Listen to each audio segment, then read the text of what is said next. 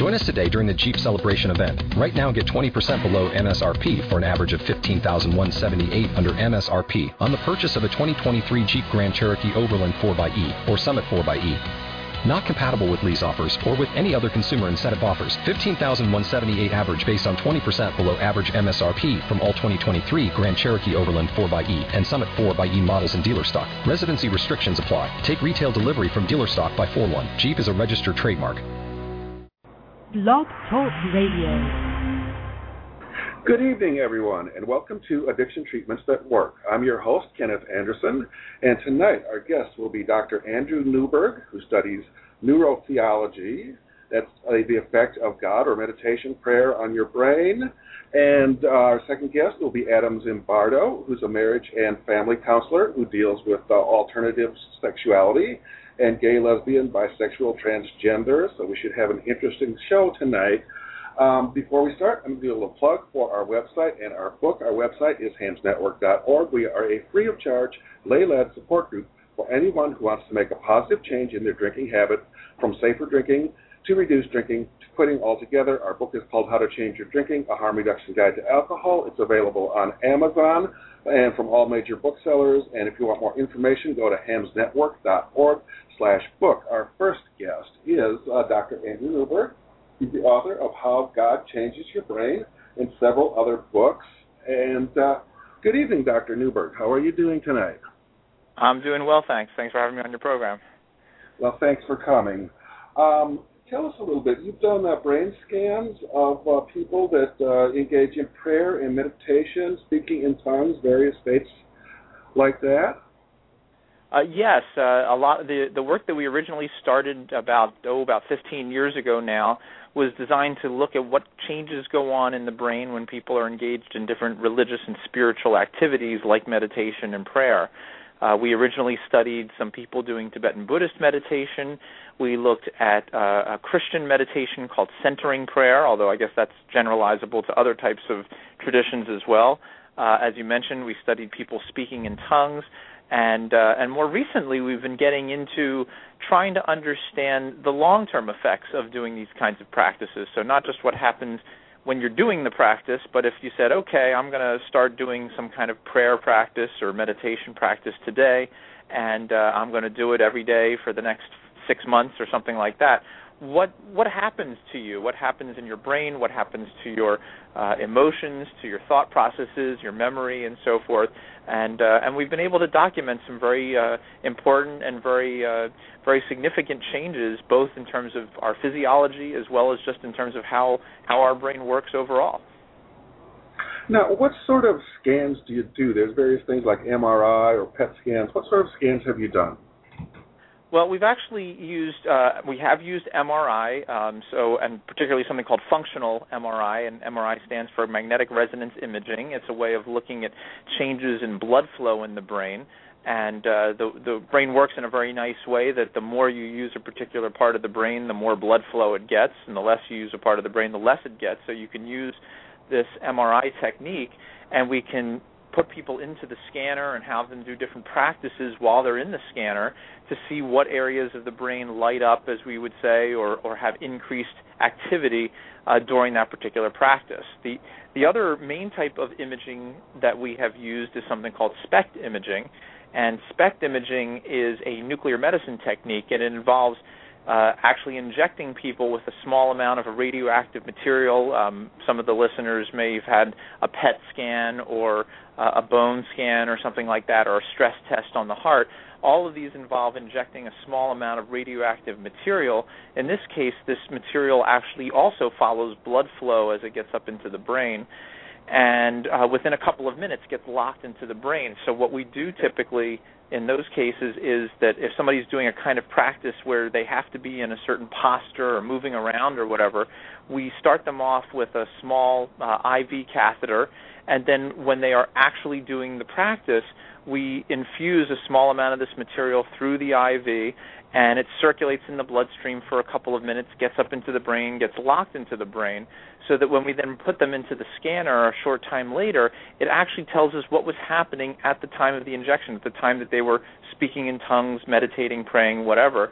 And again, we're able, just like with the MRI, we can actually look at changes in blood flow during these particular practices and see what parts of the brain are turned on or turned off, and how much, and how they may be related to the ways in which we think about ourselves and about our world. Now, do all these religious practices, do they activate the same area of the brain, or do different practices affect different areas of the brain? Well, it looks like it actually is more the latter, that when we look at the broad array of different types of religious experiences and different practices, that depending on what the person is doing and what senses and thoughts and feelings that they have, they activate very different parts of the brain. So on the other hand, if their person is doing a similar kind of thing, even though they may be of different traditions or even completely different places, we might actually see some similarities. So, for example, when we have studied practices where somebody is focusing their mind, focusing their attention, like on saying a prayer or on repeating a phrase like during meditation, then people tend to activate a part of the brain called the frontal lobe right behind the forehead. And this is a part of the brain that also activates during a lot of concentration type of tasks. So anytime somebody is doing a spiritual practice where they are concentrating and purposely trying to do something, especially over a long period of time, they tend to activate these front parts of the brain that is part of our attention network. It's part of the attention areas of the brain.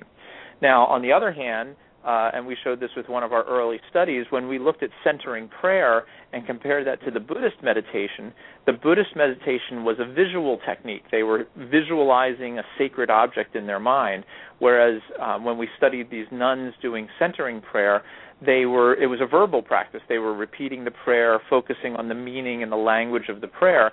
And there we see very big differences, so that the Buddhist meditators actually activate the visual areas of the brain, while the nuns activate the verbal areas of the brain because they're doing a kind of prayer practice.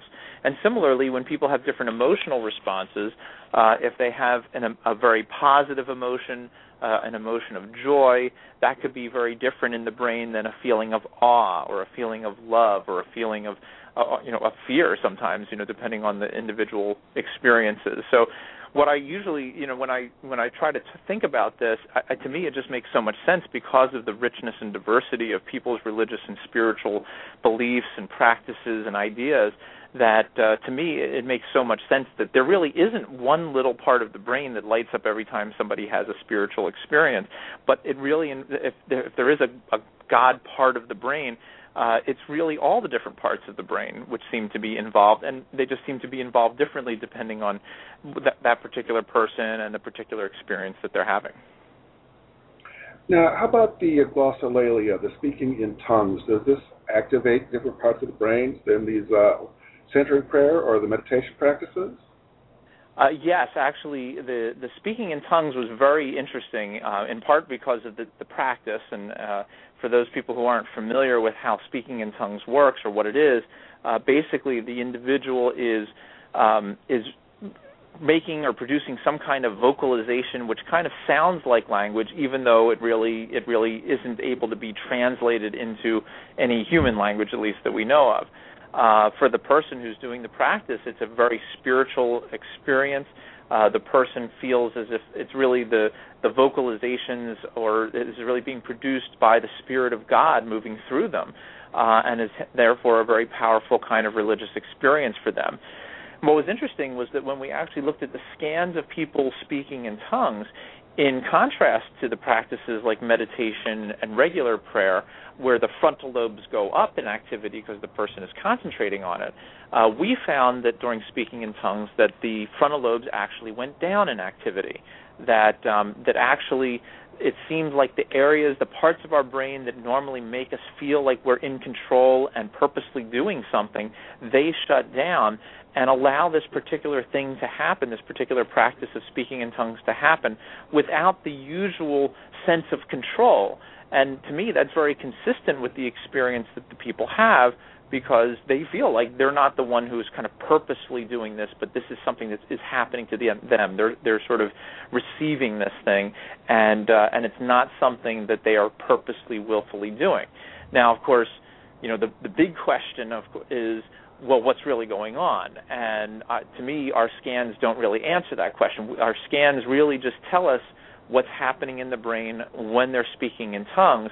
It doesn't prove or disprove that it really is the Spirit of God, or that it's some other part of the brain that's sort of taking over for the normal parts of our language and our concentration. So there's always this kind of ultimate question underlying all of this research, which is the nature of reality and what's really real and which experiences are really real, which to me is quite fascinating and is kind of the larger picture question that these kinds of scans are sort of telling us a little bit about, but certainly are not bringing us to any firm conclusion, at least at the moment. Well, the nature of reality is a difficult one, but I think one thing that we can say for sure is that there are altered states of consciousness that accompany these practices. Absolutely. And of course, what's also interesting, and this may be a little bit more relevant in the context of your overall program, are the other kinds of states that are altered states of consciousness and how they are related to things like drugs, alcohol, and so forth, because there are many different practices in which different substances are utilized to help induce a spiritual state.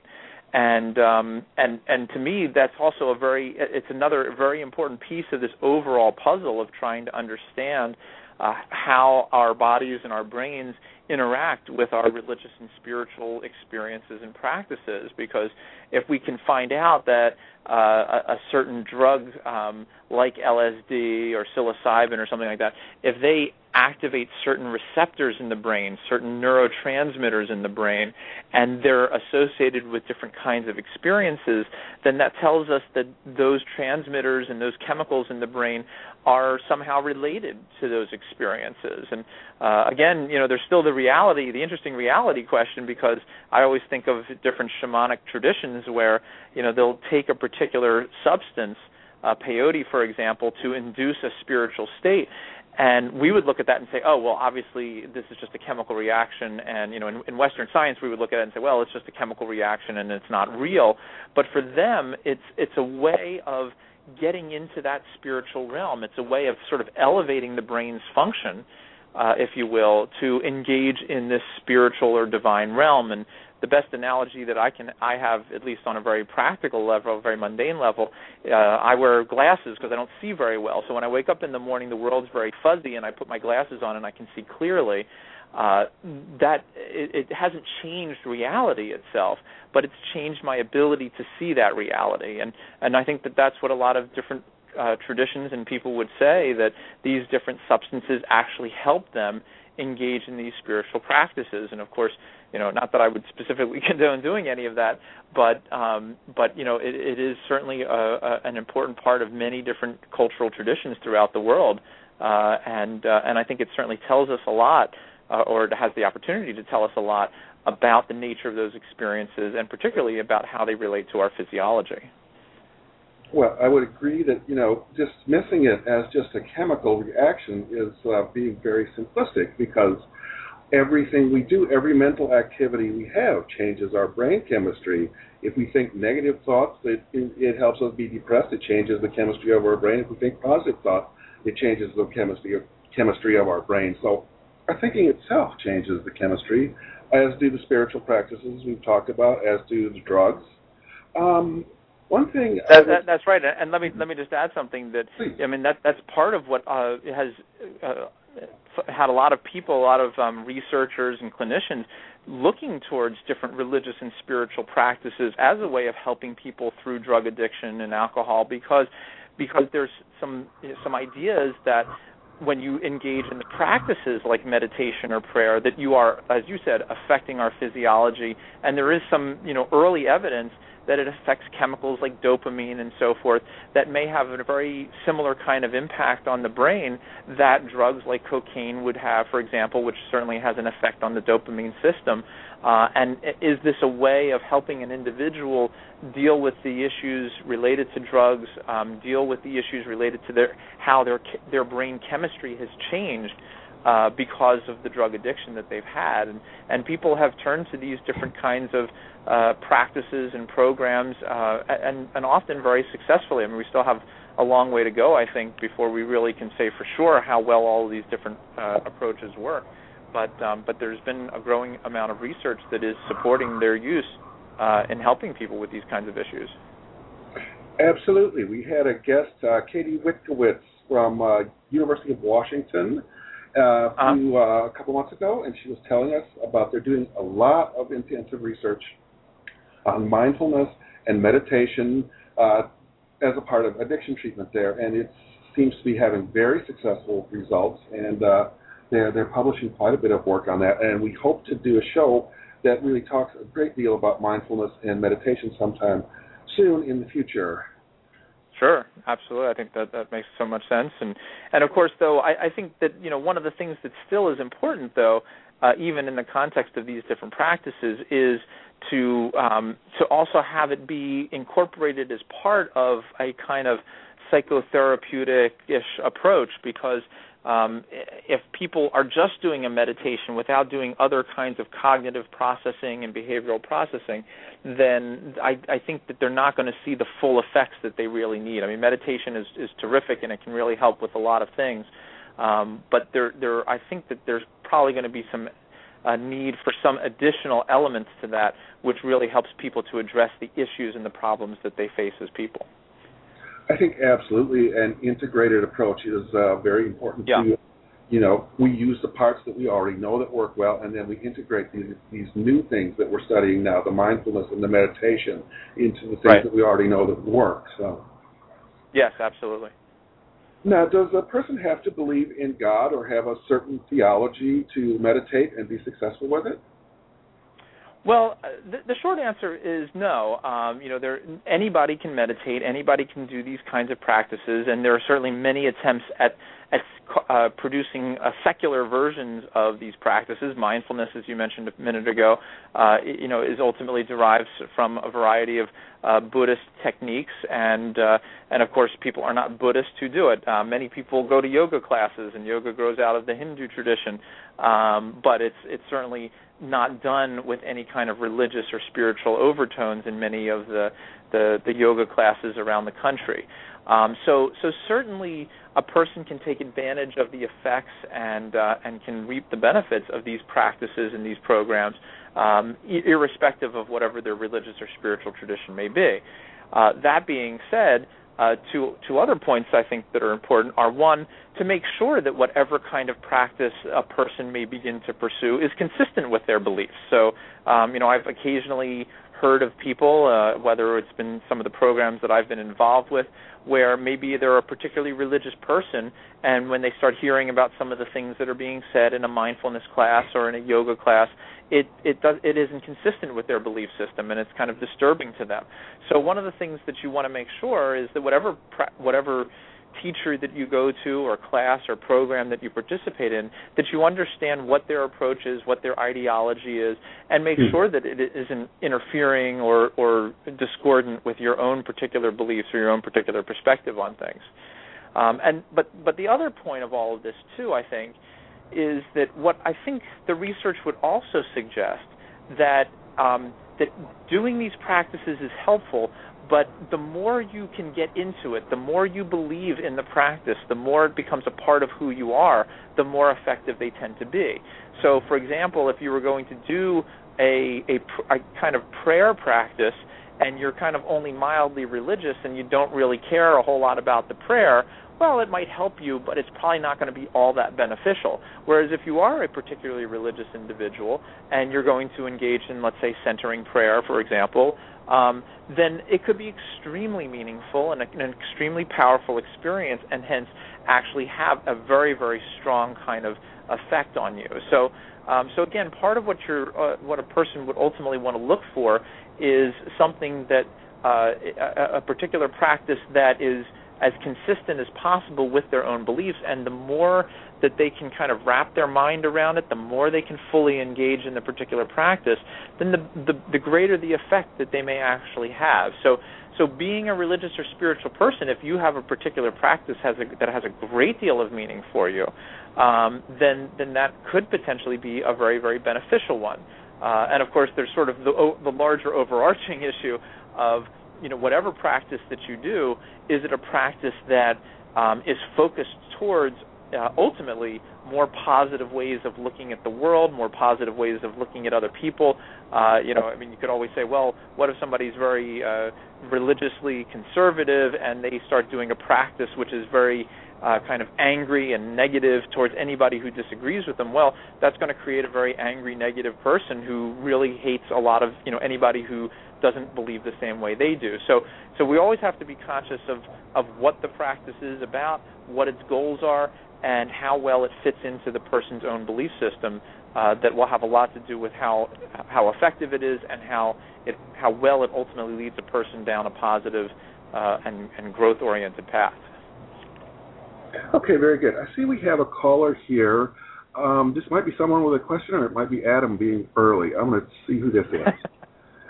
Hello, caller. Are you there? Hello, caller?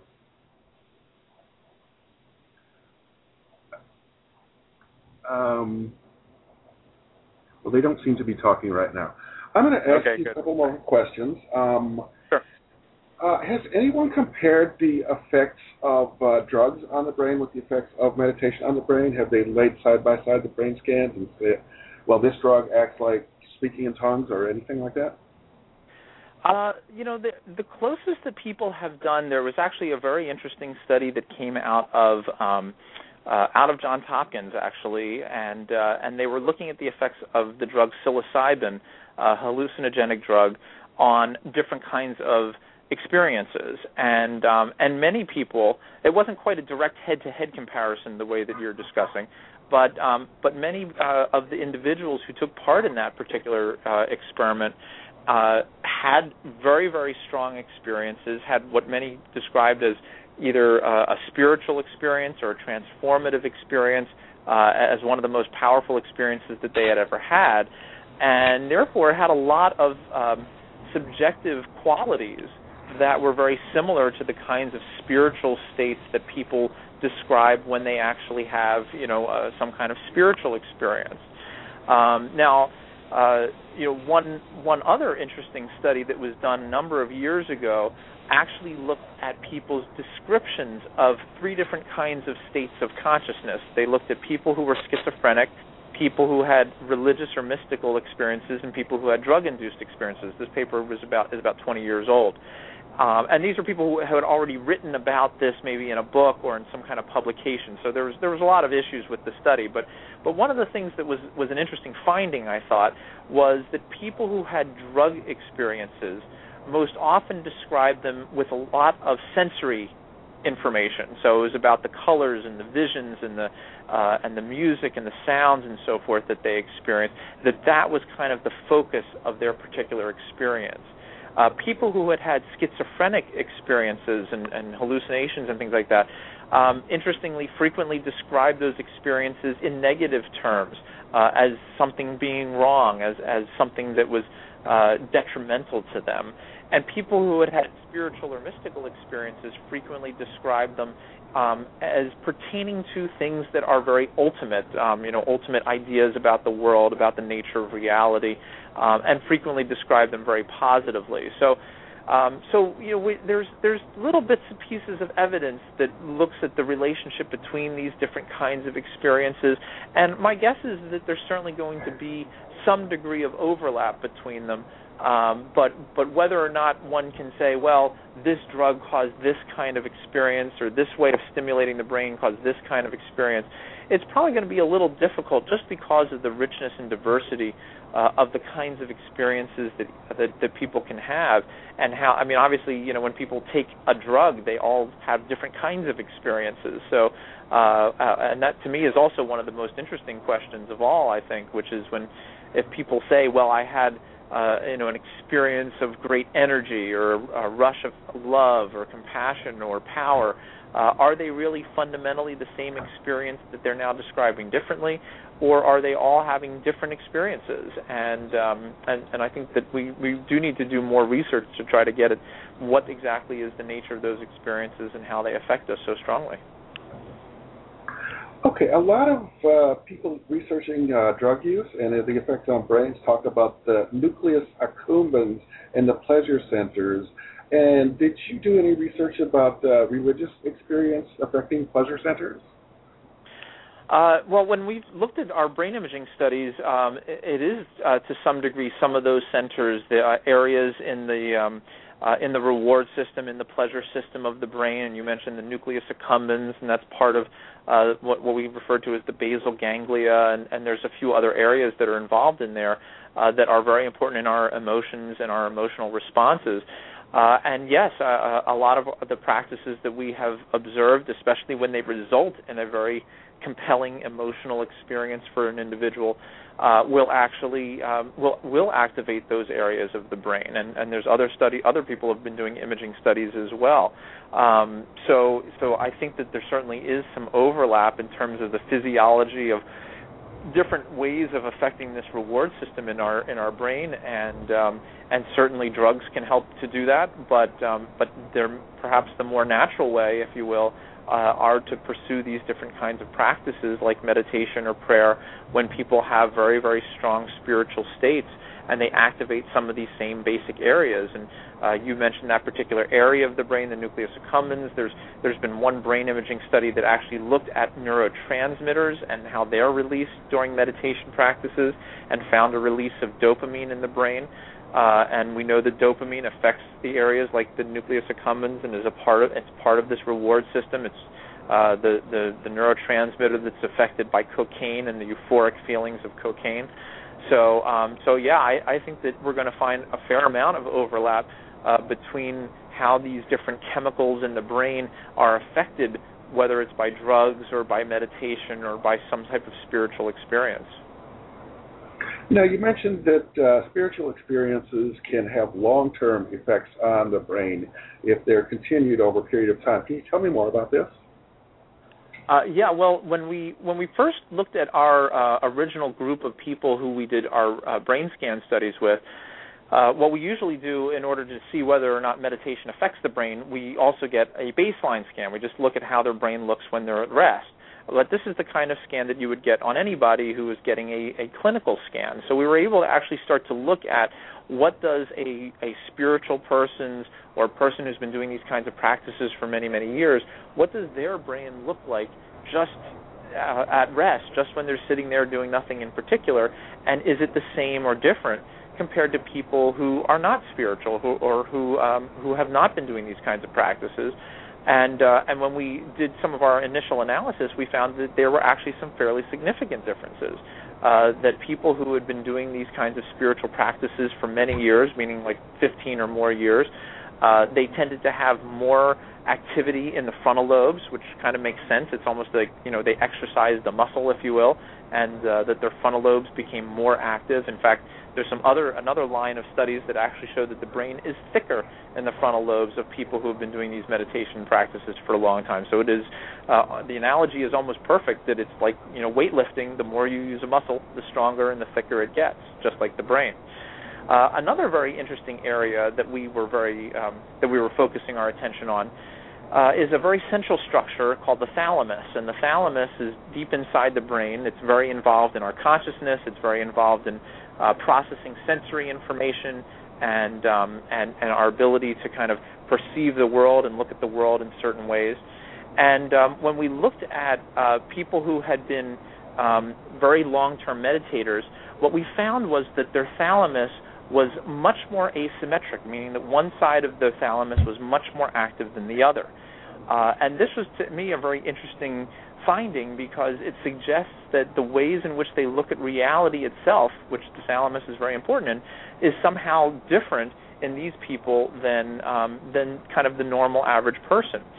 So in our more recent studies, we actually looked at the longitudinal effects. If somebody starts a practice today, what kind of an effect does that have over time?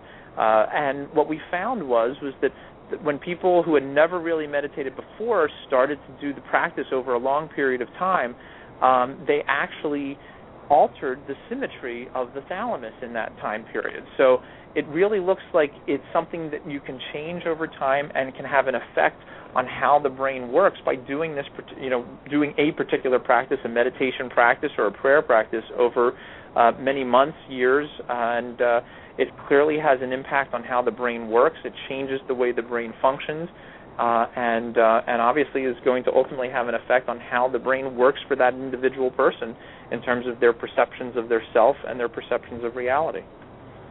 I think this is a really fascinating topic, Andrew. I think this might be Adam calling in. I'm going to check and see if it's him. Okay. Hello, Adam. Is that you? Hey, Ken. It is me. Oh, it's nice to have you here. Andrew, let's finish up really quickly. One more thing I want to ask you. You talked about in your book, what does God look like, and different people's drawing pictures of God. And tell me just a little bit about that, and then we're going to wrap up and move to the next segment. Sure. Well, one of the questions that we had in addressing the issue of how does God change your brain is what do we think about when we think of God, and of course there's a lot of ways of getting at that question very specifically.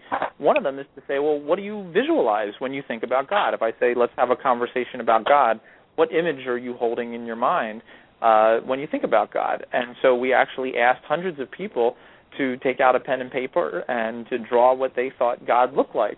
And briefly, the results are quite interesting. That really only about 20% of people draw a very humanized version of God. The old man with the beard and the clouds kind of thing, the Michelangelo on the Sistine Chapel kind of picture.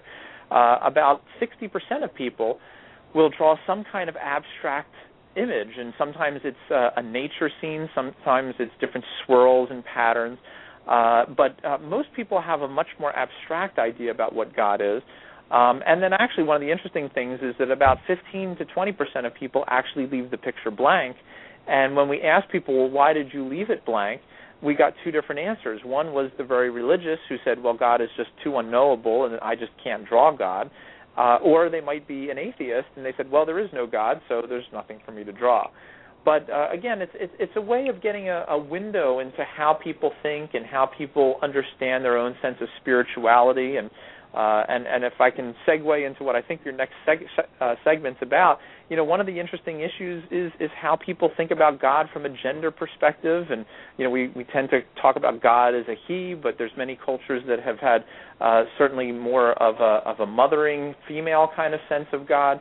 So, these are the kinds of interesting questions. Simply by asking people what they think about, it tells us a lot about who we are as people, how we think about our religious and spiritual beliefs, and may shed some light into how religious and spiritual practices and ideas may ultimately be brought into something that is very useful for people, and how to ultimately avoid some of the more negative aspects of religion that sometimes causes a lot of harm and damage in the world. So that's what most of my research is about, is how do we sort of change ourselves, all of ourselves, into people that can be a little bit more compassionate and understanding and open about different people's perspectives on the world, different people's perspectives on God, because obviously if we're going to keep living all together, it's helpful for us to know what each person is thinking, and maybe just make sure that we're a little bit more open and understanding and compassionate about it.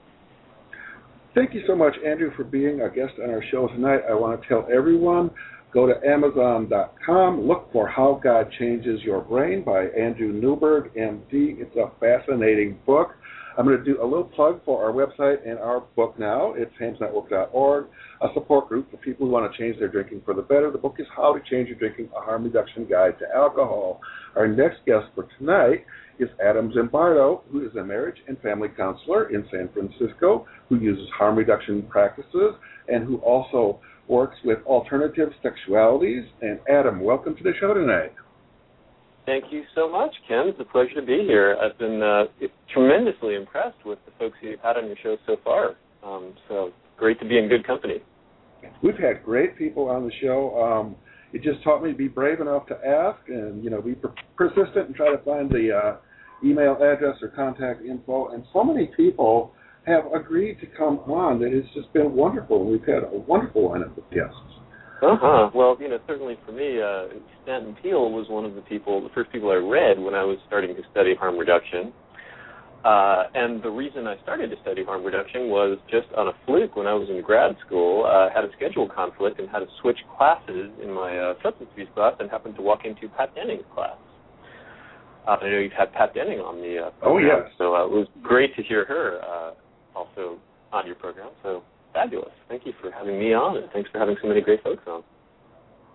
So tell me a little bit about what you do in your practice as a marriage and family counselor, therapist, and what kinds of people you see and how you help them resolve their problems.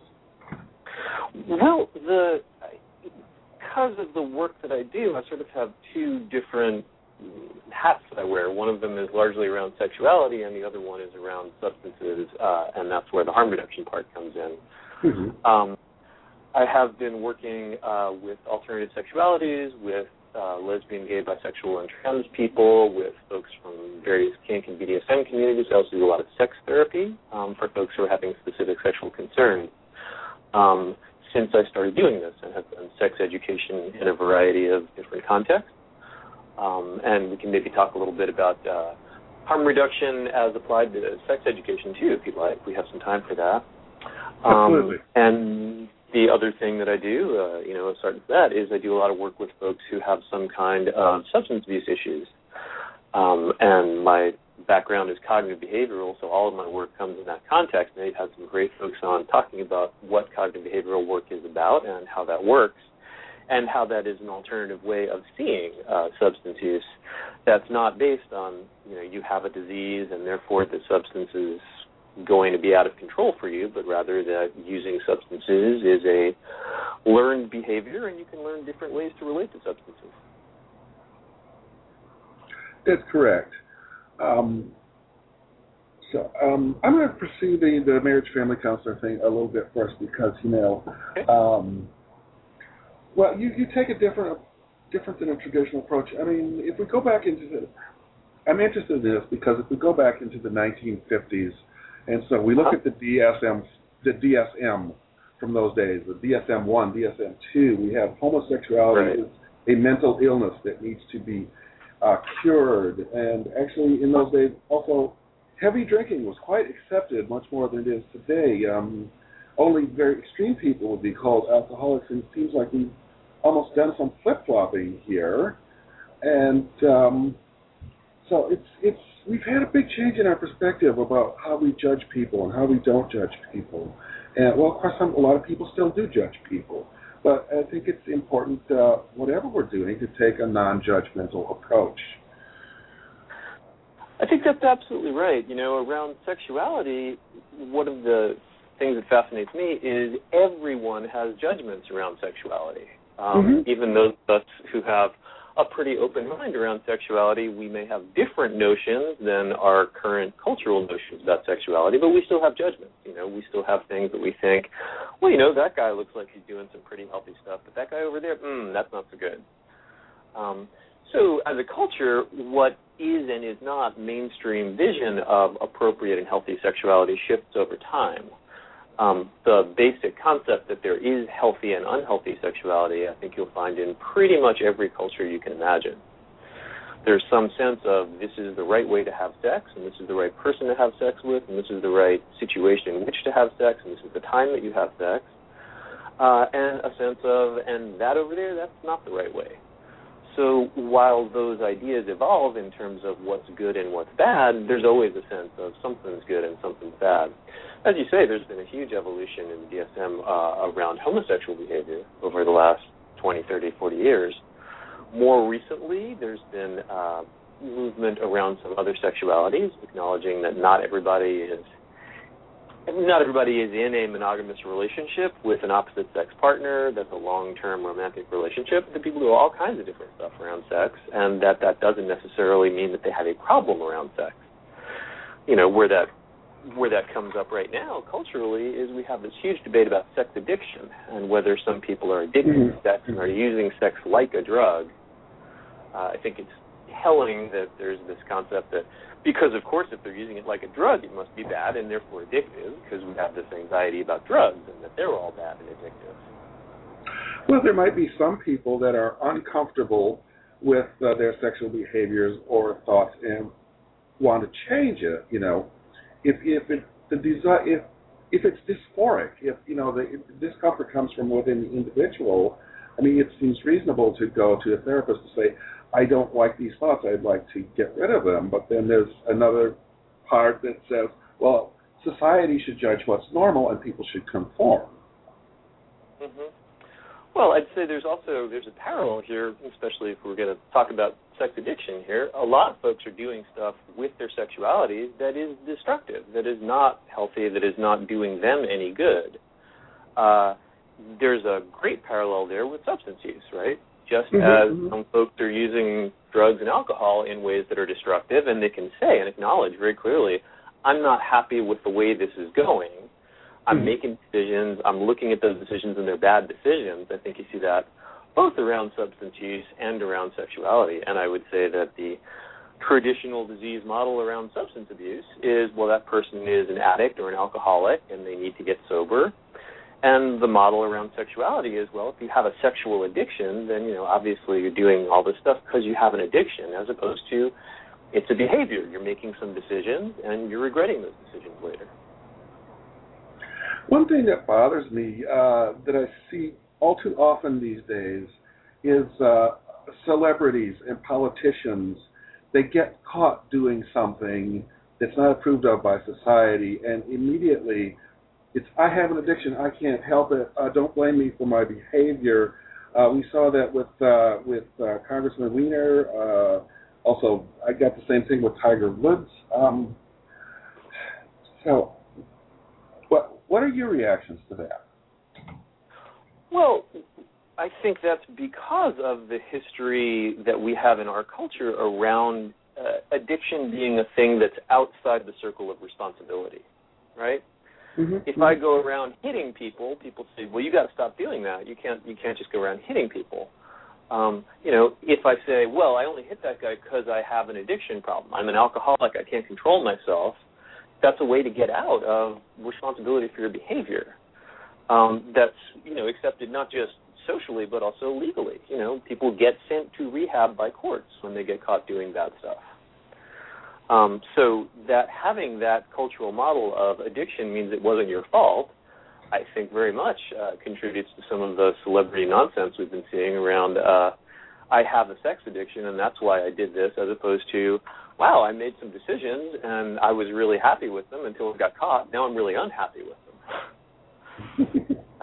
There's a certain abdication of responsibility there that goes very well with the narrative of addiction. Well, I've been always quite a fan of Thomas Zaz and Jeffrey Shahler, and I do feel that people need to be responsible for their actions, even, if they're intoxicated. You should think before you drink, so you don't have to drive your car when you're completely loaded out of your mind. Well, amen. I'm right with you. And people should be taking responsibility not only for their actions when they're intoxicated, but for their relationship with intoxicants. It's very easy to blame the substance for your substance abuse problem, as opposed to saying, I'm choosing to use this substance in a way that's highly destructive to me, to the people that I care about, to my community, to the world, but I'm still choosing to use it. One of the things that comes up very often when I'm working with folks who have substance abuse issues is they come in with a rehearsed narrative. They come in having kind of worked up a story, which is, well, I'm out of control. I can't do anything about this. It just kind of happens. And the first thing that we have to do if we're going to get anywhere is to acknowledge you're choosing to do this. It's not that it's happening to you. Remember the Marion Barry scandal in Washington, D.C., where he said, these guys set me up. Now, Marion, you took the crack pipe, you stuck your lips on one end and the lighter on the other, and then you smoked the crack. Clearly you made a choice. It is not as if the scotch poured itself into the glass and poured itself down your throat. You're making choices. As soon as you can get to the point of saying, wow, I'm making this choice, and it's a really bad choice, and I'd like to make a different choice, that opens up all kinds of options around what you can do. As soon as you acknowledge that that is behavior that is in your control and under your control, you get to change that behavior. You get to decide whether that's something you still want to do. One of the things that your last guest was talking about is the positive experience that people have with various substances. And that's something that really gets lost in a lot of traditional substance use work. Mm-hmm. We don't like to talk about, obviously, this substance is doing something that's working for you, even if you're using it in destructive ways, even if you're acknowledging that part of it's not working for you. Also, part of it's working for you. No one ever got addicted to a substance that they didn't enjoy. Absolutely. It doesn't work that way. Mm-hmm. By the end, you may have stopped enjoying it. By the time that you're thinking about quitting, by the time that you're coming to treatment, by all means, you may have a much less positive relationship with that substance. But you are not going to get to the point where you're going into treatment if it's a substance you don't like. If you smoke pot and it makes you paranoid and confused and you hate it, you're not going to smoke pot again. You're never going to develop an addiction for that. So kind of part of the project of breaking down the narrative of I have no control over this, it just happens, is talking about what are you getting out of this? Absolutely. Pat Denning talks about that a lot, and, she says, you have to give people alternative coping mechanisms, and you have to, give them something to replace the positive that they're getting from a substance. Oh, absolutely. My caution around that is one of the things that, folks on our team, the harm reduction team, tend to replace the idea of addiction with the idea of you must have some underlying problem, and that's why you started using substances. Mm-hmm. And while I think a lot of people do who have problems with depression or anxiety and find that there is a drug that makes them feel better, will tend to have a very positive experience with that drug and do more of it. But also there's a lot of folks who, really don't have an underlying condition. We've got to be careful because that's our version of disease model, right, is not that I have addiction, but that I have depression. And that's I've always had depression and I use this to cope with my depression. A lot of folks who don't really have an underlying problem start taking a drug, have a fantastic time on it, and then continue to take it and start using it in destructive ways. I think that's coming up right now a lot around, the biggest drug epidemic in the United States right now. The fastest growing addiction is painkillers. Mm-hmm. A lot of folks who do painkillers don't start from I'm going to get high on painkillers, yay. They start from, I injured my back, and develop a problem along the way. But it's not because they had some original deficit, some depression problem or trauma problem or anxiety problem, but that the drug, once they took it, gave them a fantastic effect. So, just to say that there's sort of two doors into substance abuse problems, and one is a deficit door, and the other is this is really good door. Absolutely. I've looked up the numbers on alcohol. I can't quote them off the top of my head, but there's a large number of people that have alcohol dependence that do not have any comorbid psychiatric diagnosis. Absolutely. Yeah, and there's and of course conversely, there's all kinds of folks who are having some kind of problem, and their substance, whatever it is gives them their first experience of feeling okay in a really long time. But even for the people with no psychiatric diagnosis, I think the same is true, though, that we need to give them something positive to replace what the alcohol or the drug is doing for them, because it's not that. Mm-hmm. One of the most common ways that people get themselves in trouble and fail to do, folks who are trying to do moderation stuff and not doing it very well, tend to not replace the substance with something else. I'm going to live exactly the same life that I lived before, only now I'm going to be having a glass of club soda in my hand instead of a glass of whiskey, right? Well, that's kind of a setup. You're going to have a very difficult time. Not that it couldn't be done, but that's a much more difficult project than, one of the things about 12-step programs is wow, suddenly your life changes. You know, whether it's a result of 12 steps or not, I think is a part that's debatable. But unquestionably, suddenly you have this enormous support group of folks who aren't getting high and aren't getting drunk anymore. You know, that's an incredibly powerful intervention right there. Well, yeah, you definitely have a place to go that's not the bar. I mean, I tried that up. I didn't like the steps, so it wasn't very positive for me, but I do know that it was definitely something that was not going to the liquor store and buying a bottle and going home and drinking it. Yeah. Well, you know, and that's obviously, I'm not going to belabor this point because I think almost everybody who's come on your show so far has said this part, which is, and AA doesn't work for the majority of people. For folks for whom it does work, it works remarkably well, you know, which is why I consider that a perfectly reasonable part of the spectrum of treatment. You know, but for many, many people, it doesn't really work all that well, and it ends up being not a positive experience, but a very negative experience. I know you've talked about your experience of going to AA and drinking more as a result. That's true, but, you know, I also have colleagues in Needle Exchange who go to meetings all the time, and it works for them. I totally respect their choice. If this is working for you, if this is what you've chosen, good for you. I support you. It's not going to work for me. 100%. You know, it's one of the things that, one of my pet peeves about some parts of the harm reduction community is it stops being pro-harm reduction, ends up just being sort of anti-12-step. Well, I used to be that way a lot, but I've recovered from my anti-12-stepping a bit. Excellent.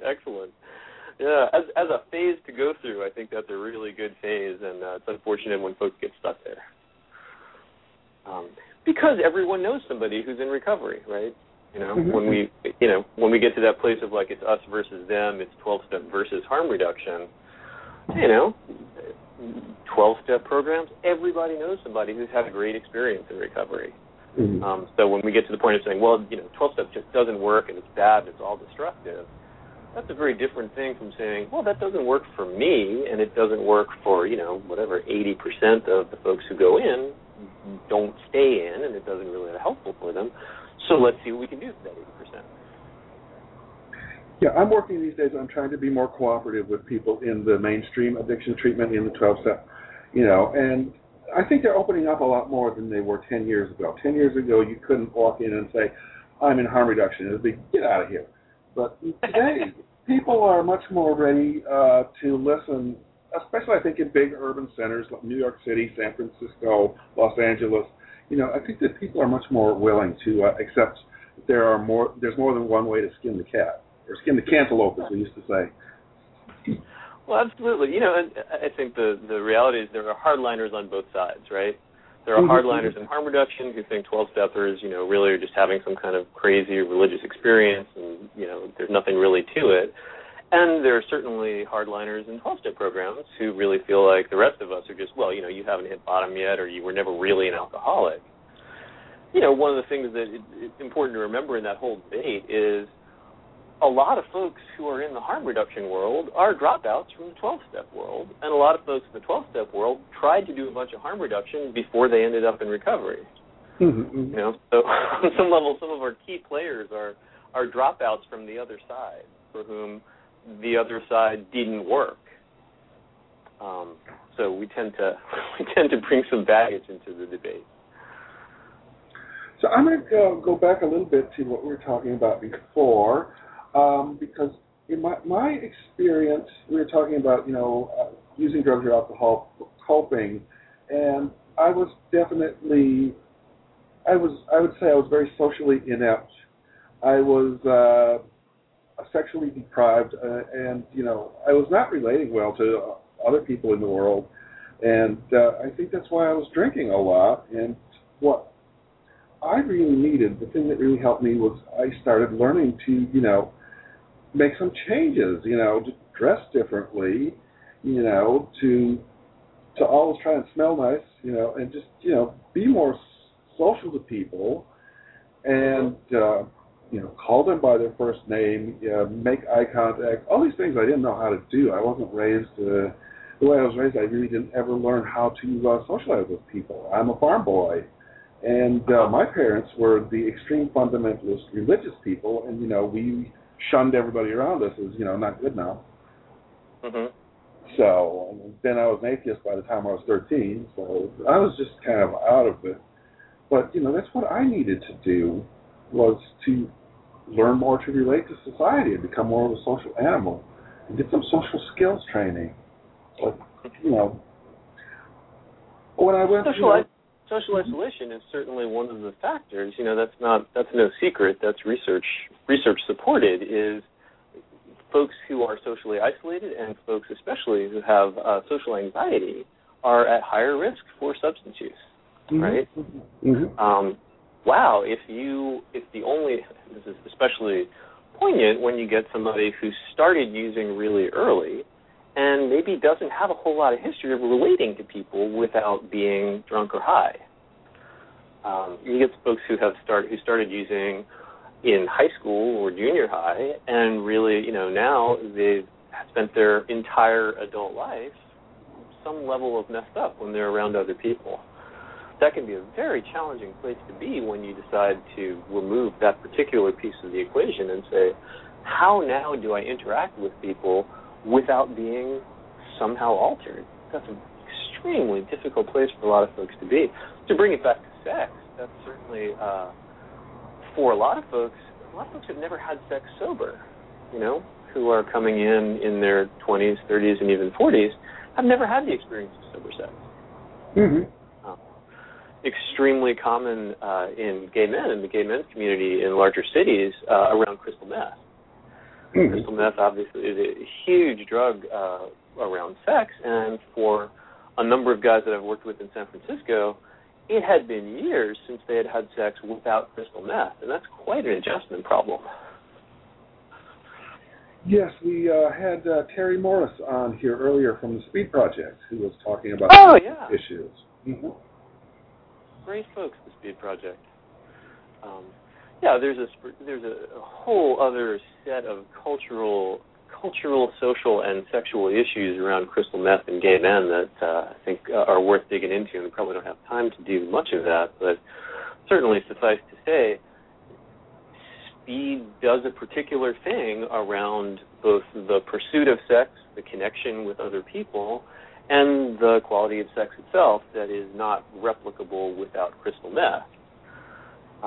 The question then is, once you've taken the crystal meth out of the equation, how do you rebuild your sex life into something that's healthy, that's positive, that's enjoyable, that you don't need to be high for?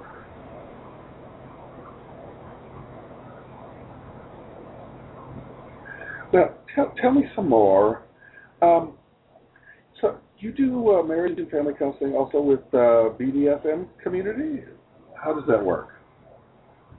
It works remarkably like marriage and family therapy with other communities. One of the things, there are folks in the world who feel like it is very difficult to get services. I keep coming up with parallels, and here's another parallel to it's difficult if you're somebody who says, I use substances and I want to work on something in therapy other than my substance use. Mm-hmm. A lot of therapists will say, go get you to AA and then come back when you've been sober for a year. We'll work on whatever else it is in therapy. Mm-hmm. That's an underserved population. Similarly, if you're doing some alternative sexual behavior that your therapist disapproves of, it can be very difficult to find a therapist who is able to say, oh, okay, sure, that's what you do for your sex life, and what do you actually need help with? Very often when kink folks go into seek couples therapy, the thing that comes up is the therapist has no idea about this crazy stuff they're doing in the bedroom, and that ends up being the focus of therapy instead of, well, actually, what we're fighting about is X, Y, or Z, and this is a really good part of our lives. This is what's working. Mm-hmm. God knows, not that it's always working if you're doing BDSM stuff. There's all kinds of dysfunctional couples that do BDSM. That's not something that other folks have a lock on. But I work a lot with folks who have a wide variety of kinks and fetishes. I work a lot with BDSM folks. I work a lot with polyamorous folks, another community where it's quite common for folks who are in non-monogamous relationships to have problems in their relationships, to go seek help with those problems, and to be told that there's something wrong with their relationship because they have other sexual partners. Again, dispiriting, right, in the same way of, well, that's not really the problem. That's not what we need to work on. We work on this, and we know, thank you, neither of us have a fear of commitment, which is usually the first thing you hear from a couples therapist if you go in and you're not monogamous, is, what's up with your fear of commitment? Why can't you just commit to this one person?